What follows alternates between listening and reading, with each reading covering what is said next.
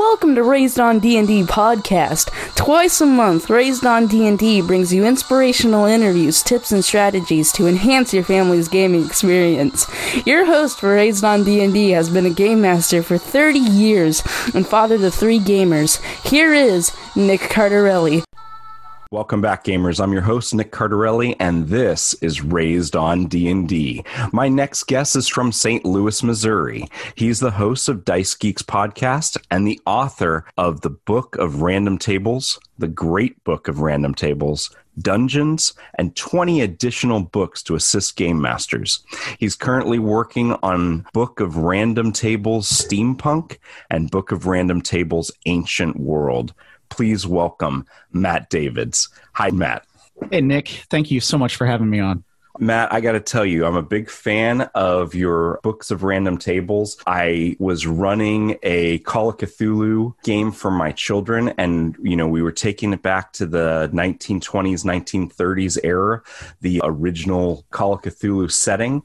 And I did go ahead and I picked up your Book of Random Tables for that genre, and it was so helpful. And so I'm a big fan. Matt, before we jump into your books, though, we want to kind of get to know you more as a gamer. Can you take us back to your first experience with Dungeons & Dragons or tabletop role-playing games? Sure. First, thank you so much for buying my book and listening to my podcast. That's awesome.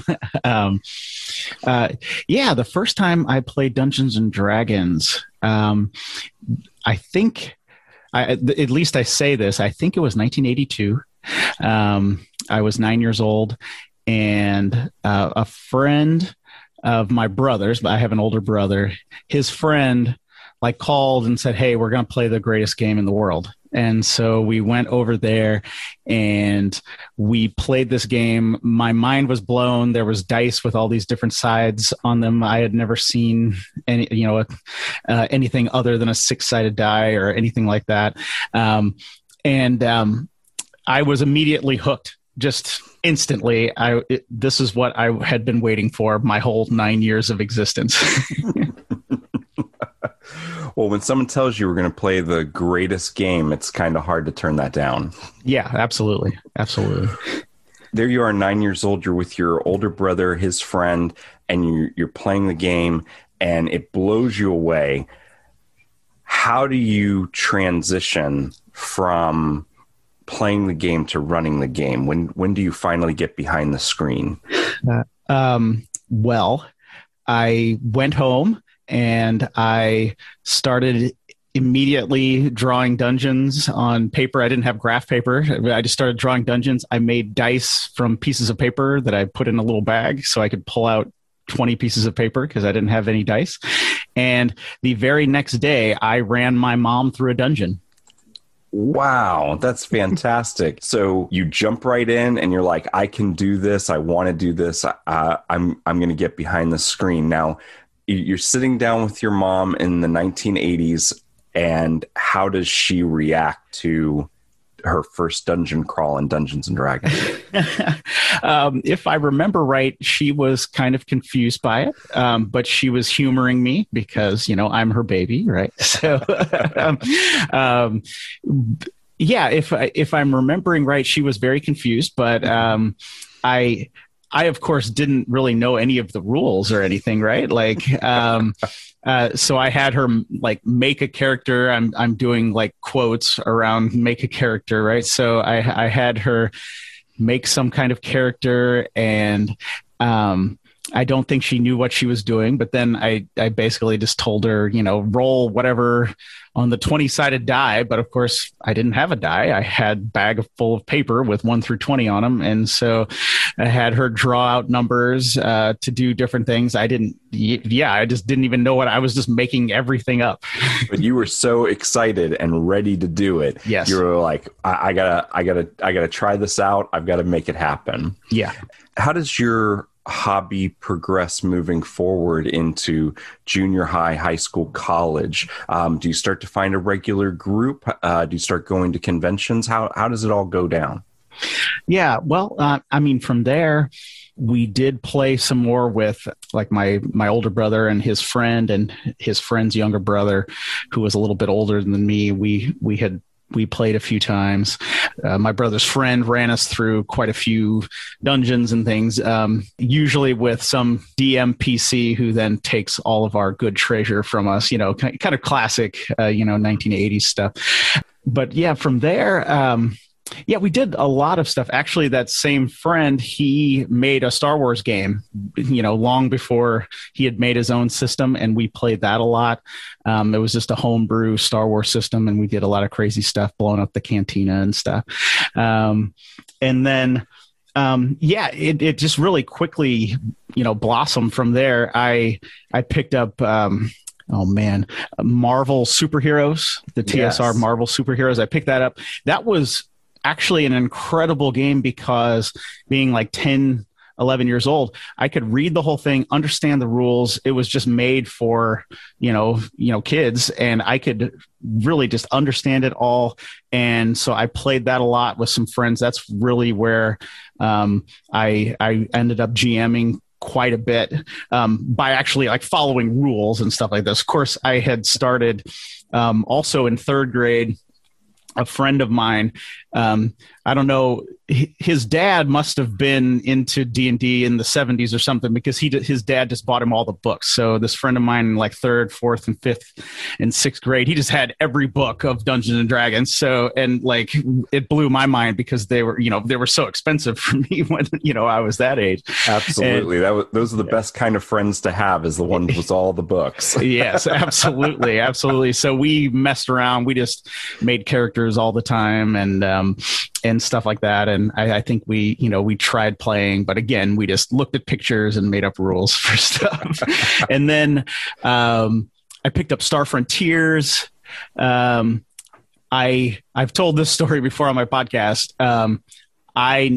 I read Star Frontiers like maybe 3 or 4 years ago. I pulled out the book and read the rules.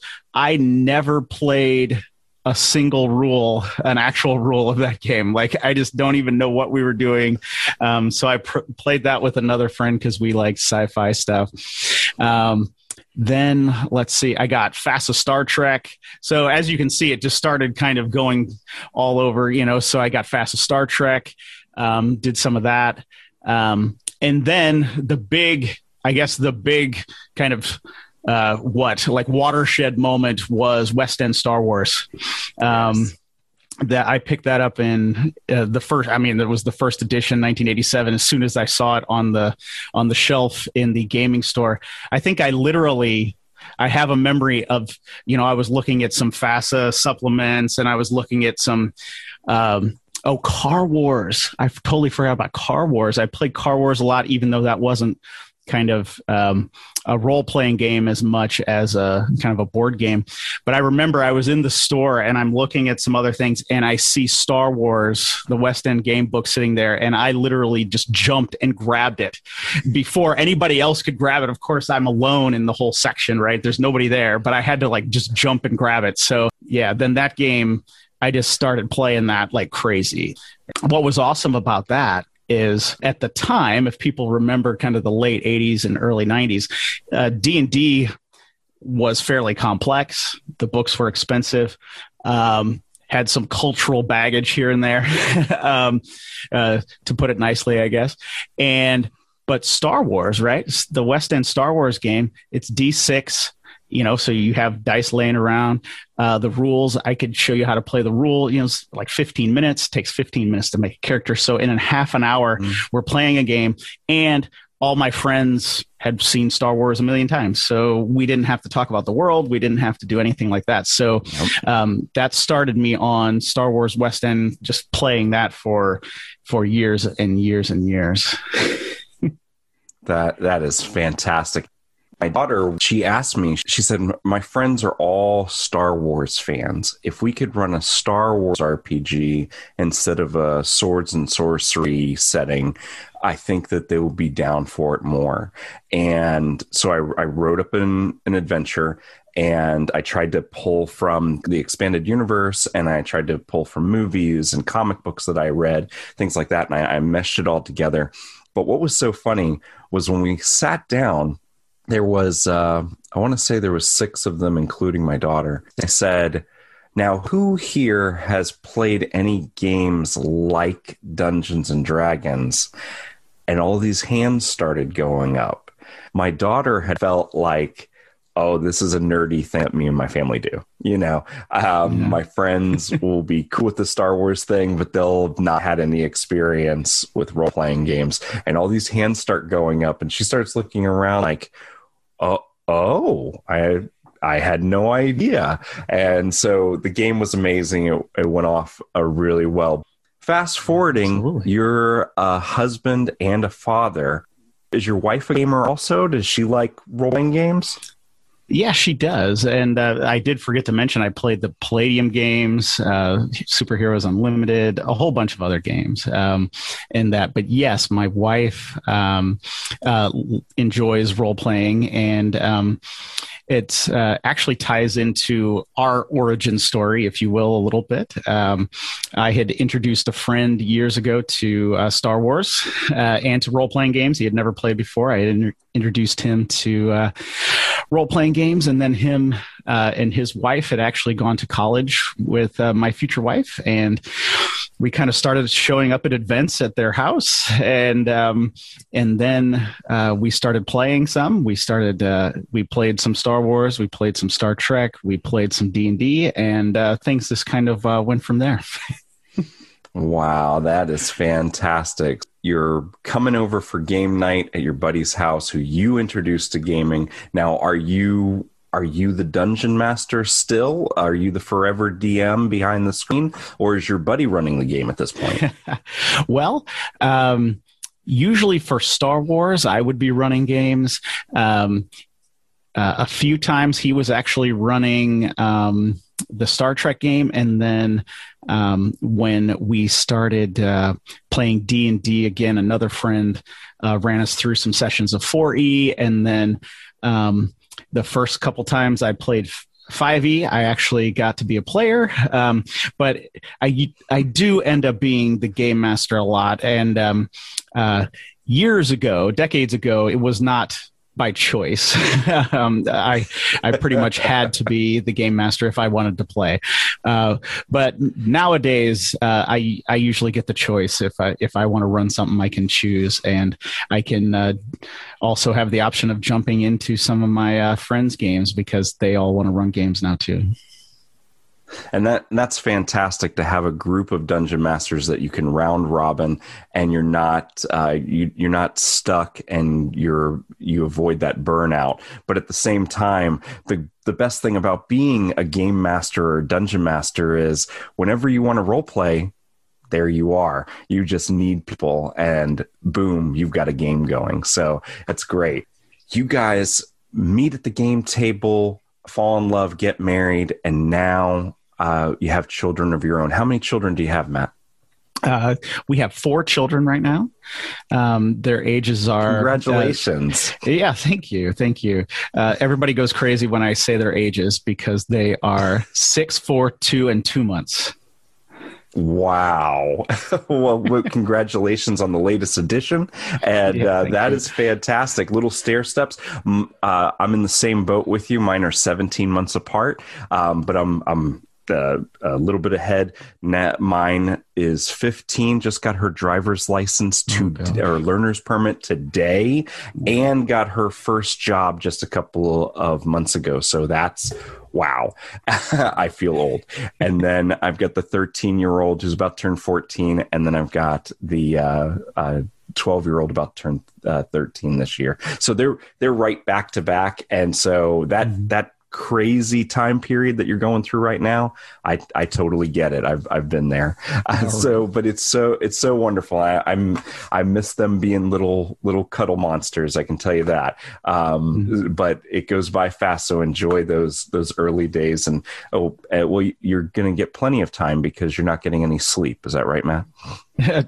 No, actually, this baby is amazing. She is our only girl, so she's actually really awesome. So that's fantastic. Yeah. And I'm pretty used to this point of getting up at certain times and things and dealing with stuff. So it's just you've been conditioned over these years to do that. Exactly. Right. Exactly. I've had almost 7 years of going through some of this stuff. So yeah, expert level at this point. So fantastic. So they're young. They're just starting out. And you have started to introduce them to tabletop role-playing games. Can you tell us a little bit about that? Yeah. Well, I mean, I think even when my oldest was really young, since I started doing all of this stuff with Dice Geeks, and of course I play a lot, he started coming up with phrases like make a character and things like this when he was even like 3 years old and stuff. And so my first kind of introduction was when my oldest was 3, and I kind of sat him down. Like, I had heard him mention some of these role-playing game terms that I guess I just use around the house quite a bit. And so I asked him, okay, well, let's make you a character. And so I just asked him some kind of leading questions and say, what would you call him? And I think he said his name was Efo. And then I asked him a few other questions, and like what would he do, or what would he carry with him? And he said some things like cookies, and I think he said pepper, and books. He said he was going to carry some books with him, and some different things like that. And then of course I asked him, well, how would he defend himself or something? He said he had a lightsaber, of course. So we kind of went through that. But then just a few months ago, actually, kind of borrowing from your suggestion, I went ahead and bought Amazing Tales, and my wife and I, we sat down because we needed to help, but we sat down with our 3 boys.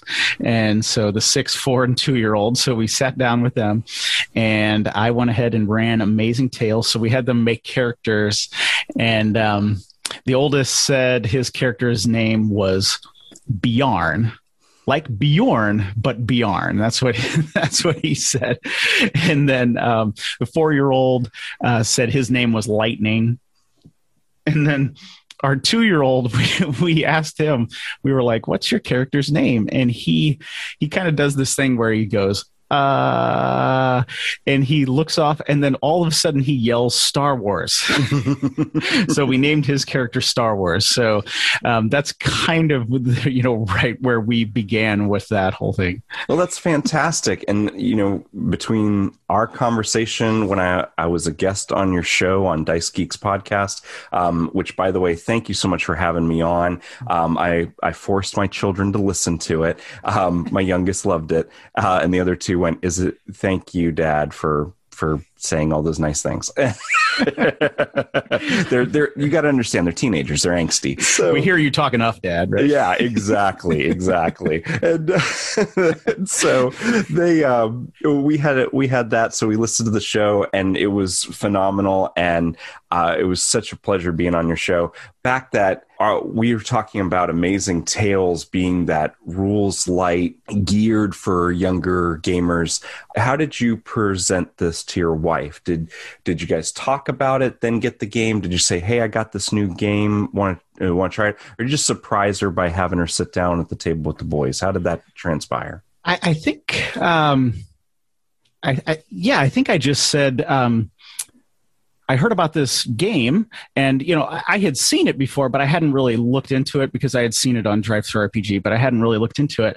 And I was like, a guest on my podcast said this was really, really good game. So she was just like, okay, since she enjoys playing, she was just totally fine with it. So I picked it up, and then I think it was the day we got it. I opened up the Amazon box or whatever, and I think the boys, they always want to see what I'm buying or whatever. So they came over and they were like, "What is this?" And I was like, "Well, it's a game for you guys." And I think it was just just right then they were like, well, let's play. So I think we just kind of sat, if I'm remembering right, we just sat down right then, and my wife came over and we just got paper and started making characters.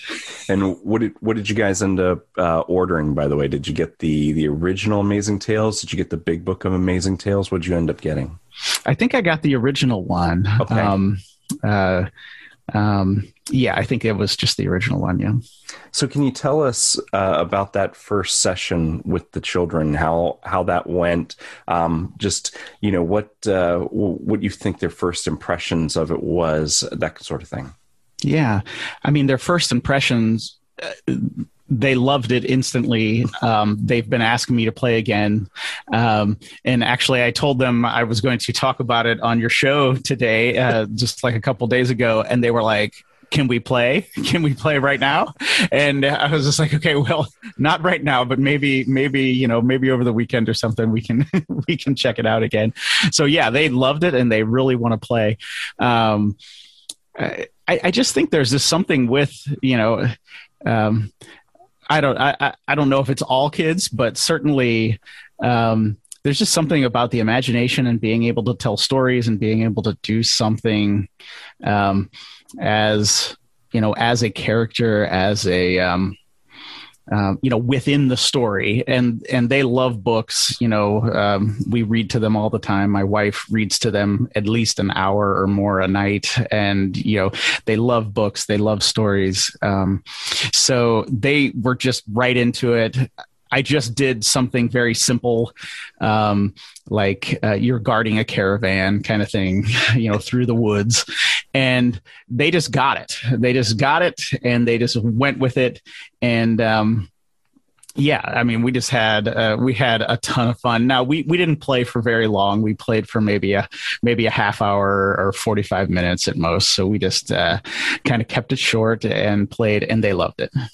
That's fantastic. And just that little bit of introduction. You don't have to have that full 4-hour session like you do with teens or adults. You got the half an hour, 45 minutes in, and they obviously fell in love with it because they're begging for more and more and more. I know that Martin Lloyd, the creator of Amazing Tales, he's got he's had a Kickstarter going. He's taking it to the next level with a new book. And so as the kids get older, there'll be another version of Amazing Tales that will be suitable for older kids. So it's fantastic. I'm so glad you guys were able to discover that game, and I'm so glad that the family enjoyed gaming together like that. Matt, your books have been so helpful to so many dungeon masters. Having those tables and sources all together, amazing stuff. So can you tell us a little bit about it? How did you go from gamer dad to published author? How did you make that transition? Well, the transition to being an author started in 2014, and you said maybe not to get too heavy on it, but a friend of mine actually passed away. Sorry. No, that's all right. And when I was at his funeral, I was seeing people that I hadn't seen in, 15, 20, maybe 30 years. I'm going to date myself. I always give away my age on all the podcasts. But, I was seeing people that I hadn't, seen in a long time. And a lot of my older friends, some of the circles that I had when I was a teenager in my early 20s, which this friend had belonged to, we had all played a game that I had made called Anarchy. I had made a post-apocalyptic game because we all wanted to be Mad Max. When we get into our teens and to our early 20s, we want to be Mad Max. So I had made up this game, and we had all played, including my friend who passed away. And my friend who passed away, he had been like my most prolific play tester. He was just like always there playing. We were hanging out a ton during that time. And so my other friends, were like, did you ever do anything with that? And I'm like, are you kidding me? Like I've, I've gone on and had to put food on the table and That's all right. kinds of, things like that. It's like, I think the last time I looked at it might be like, 1998 or something, or something, who even knows? And so, we were talking, but, we kind of had like, almost like an hour drive back from the funeral kind of thing. And I was, driving home and thinking and talking to my wife. And I was just like, you know what, maybe I should just publish, write up the game, Anarchy, publish it. I'll be able to write my friend's name. I'll be able to write his name in there and say dedicated to, and I'll just publish that. And that'll kind of fulfill a dream I had when I was 18, and it'll honor my friends. So, so I started trying to do that. I went in and I pulled out some computer files, old things. I found some old folders with my papers and drawings in them. And I realized it was a total mess and that nobody could ever play this, and I was basically just making up the whole system in my head and never bother writing any, hardly anything down. So I started looking on how I could do that. So I know the West End Star Wars system really well. So that's, we've already talked about that. So they have released, when that company kind of went out of business, they released the system as the OpenD6 system. Mm-hmm. And that is free to use under the OGL, the Open Game License. So I just grabbed that system, converted my game over to that. It took like a year, and I went ahead and published it. And I kind of, at that moment, something, clicked inside of me, and I was like, oh, right. Since that first day when I was 9 years old and played Dungeons and Dragons, I have wanted to create role-playing games. And so, I started looking into things. I learned about DriveThruRPG and how you can publish on that platform and Amazon. And I just started thinking of things that were just rolling around in my mind, things I wanted to run, and I started publishing things. But the first thing, though, it wasn't the first thing, but one of the things that came to my mind was random tables, because all my years of running the Star Wars game, they didn't have many random tables. And I was always, telling some friends who hadn't played Dungeons and Dragons, in the 80s, I was telling them, hey, back in the 80s, Dungeons and Dragons had all these really cool random tables. And if you just went into a room, you could just roll on that table and find, something cool in there. But Star Wars didn't have that. The Fastest Star Trek didn't have that. Some of the other games we were playing, they just didn't have those. Some of the Palladium games, the superhero games we were playing kind of in the late 90s and early 2000s, they didn't have those. So I would make up some of those on my own, back when I was running games. So, I would make those up when I had a lot more time on my hands. I would make those up. So, when I started putting out, and publishing game material, I was like, I bet you people would like random tables.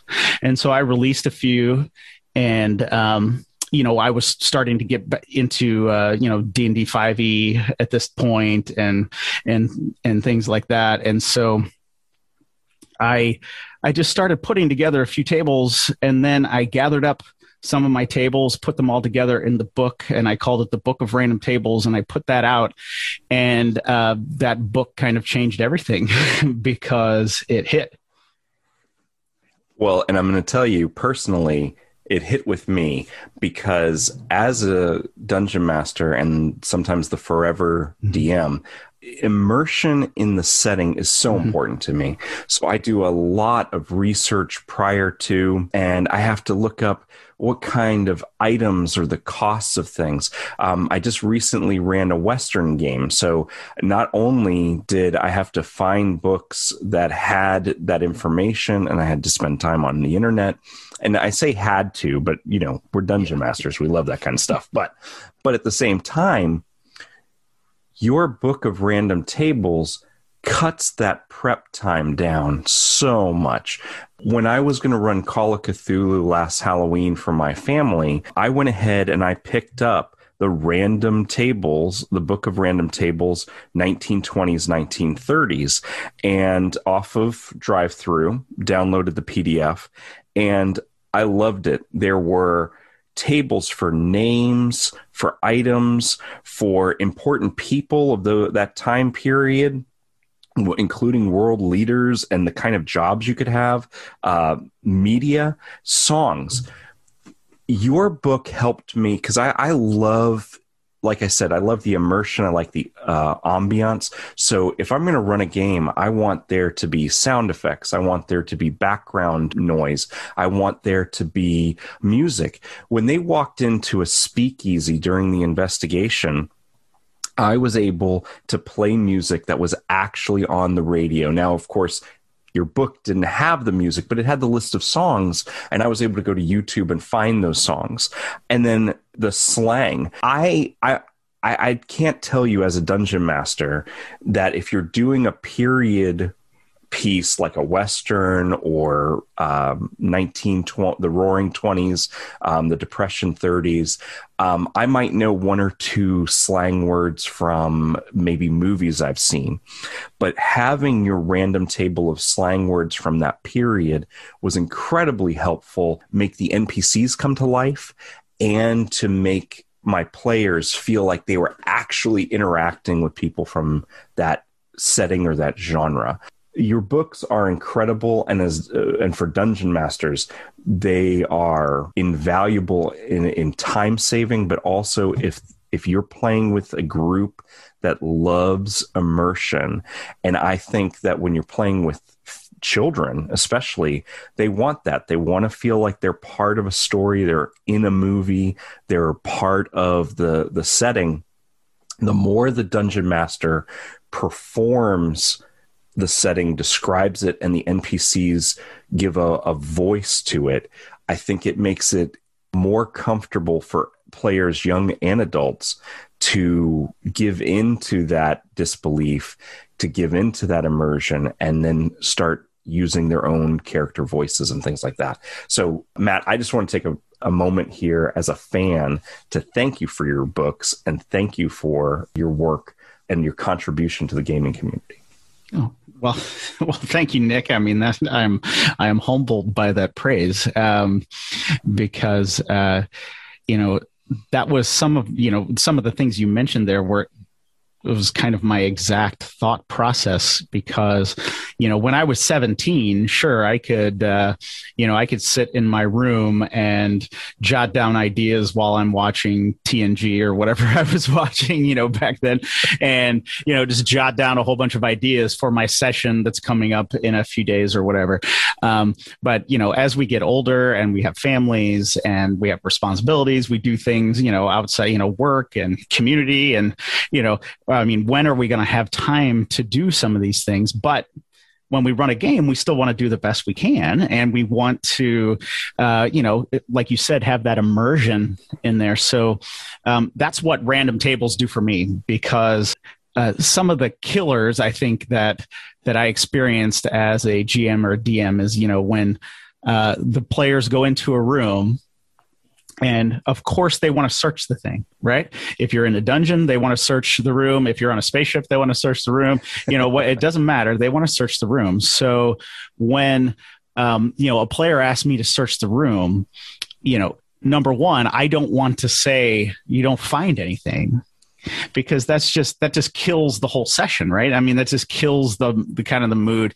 The players get then into a habit. Then they don't search the room, and you're like, well, you didn't search the room and I had the key there that you needed. So, you want to kind of keep them coming back for more. And there's nothing, I have yet to find a better tool than that, is if you walk into a room and the players know that I have, maybe 10 1D100 tables, full of different items that they could find in that room, even if they are, a rotten piece of wood to 2 gold pieces to a dead rat, or a rusty nail. It doesn't matter to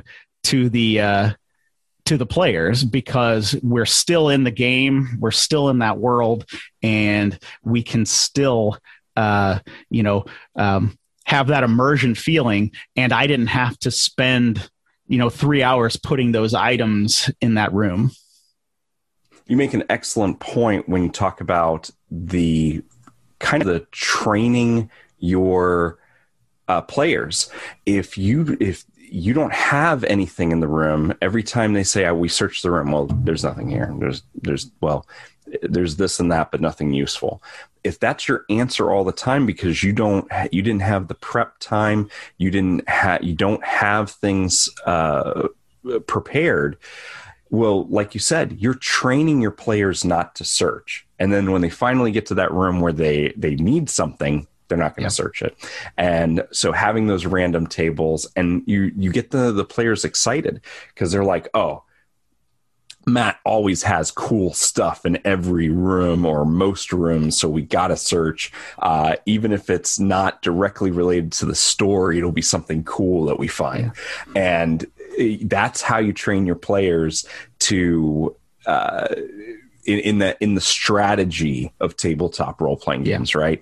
Every dungeon master wants their players to use teamwork. They want them to search. They want them to look for clues, that kind of thing. So I think that's a fantastic point and definitely helpful for the saving time. Mm-hmm. Now, you've got a couple of books that you're working on now. We've got Steampunk coming up and Ancient Worlds. So now these are going to be two more books with random tables. I know you can't tell us too much about it, but what can we expect from Steampunk and Ancient Worlds?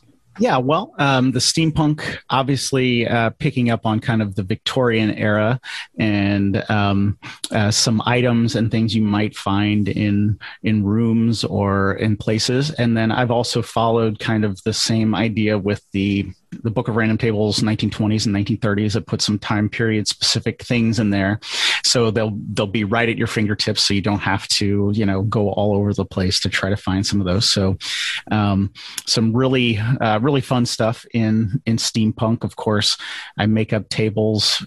Usually in each of the books, I have something like adventure hooks or settings or encounters, and just drawing from my knowledge of, say, Jules Verne and some of that kind of classic literature. So I'm putting some of that in there. And then the Ancient World is some of the mythic gaming, kind of the Greek, some of the ancient, classical world like that. So I've kind of gone back and make sure I have names from some of those cultures, ancient Greece, ancient Sumerian, kind of working in some of those names so people would have those there. And then some items that are specific to the ancient world that you would not necessarily find in kind of a more medieval type fantasy. So amphora and things like that, and the things that olive oil, stuff that maybe a D&D world doesn't think about. So I'm putting kind of those things into those books. Yeah.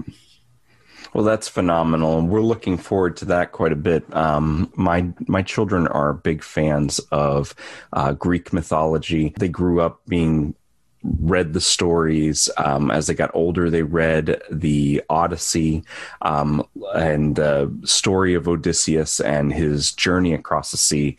And one of the real quick, a funny story about that. My middle child read kind of an abridged version of the Odyssey a couple of years back. And he says, wow, this book is really good. He's like, oh, I really like this character, Odysseus, and all the situations he gets into.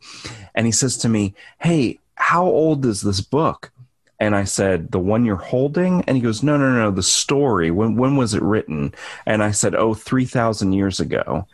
And and he's 11 years old, and he's expecting me to tell him 20 years ago it was 1957 to an 11-year-old, right? 1957 to an 11-year-old, what's the difference between exactly. 1980 and 1945? But when I said 3,000 years ago, he just what? And he goes, but it's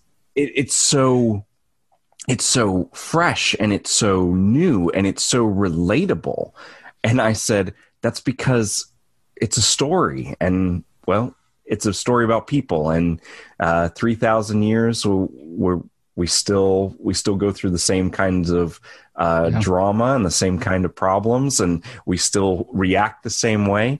I said, and that's why you're able to relate to King Odysseus and in the Odyssey. And what an amazing aha moment for him to realize that story is so important to us as human beings, and how stories can be timeless. Now, not every Dungeons and Dragons session is going to be the Odyssey, but it's all part of that tradition of oral storytelling that we're passing on to our children, and that's incredible.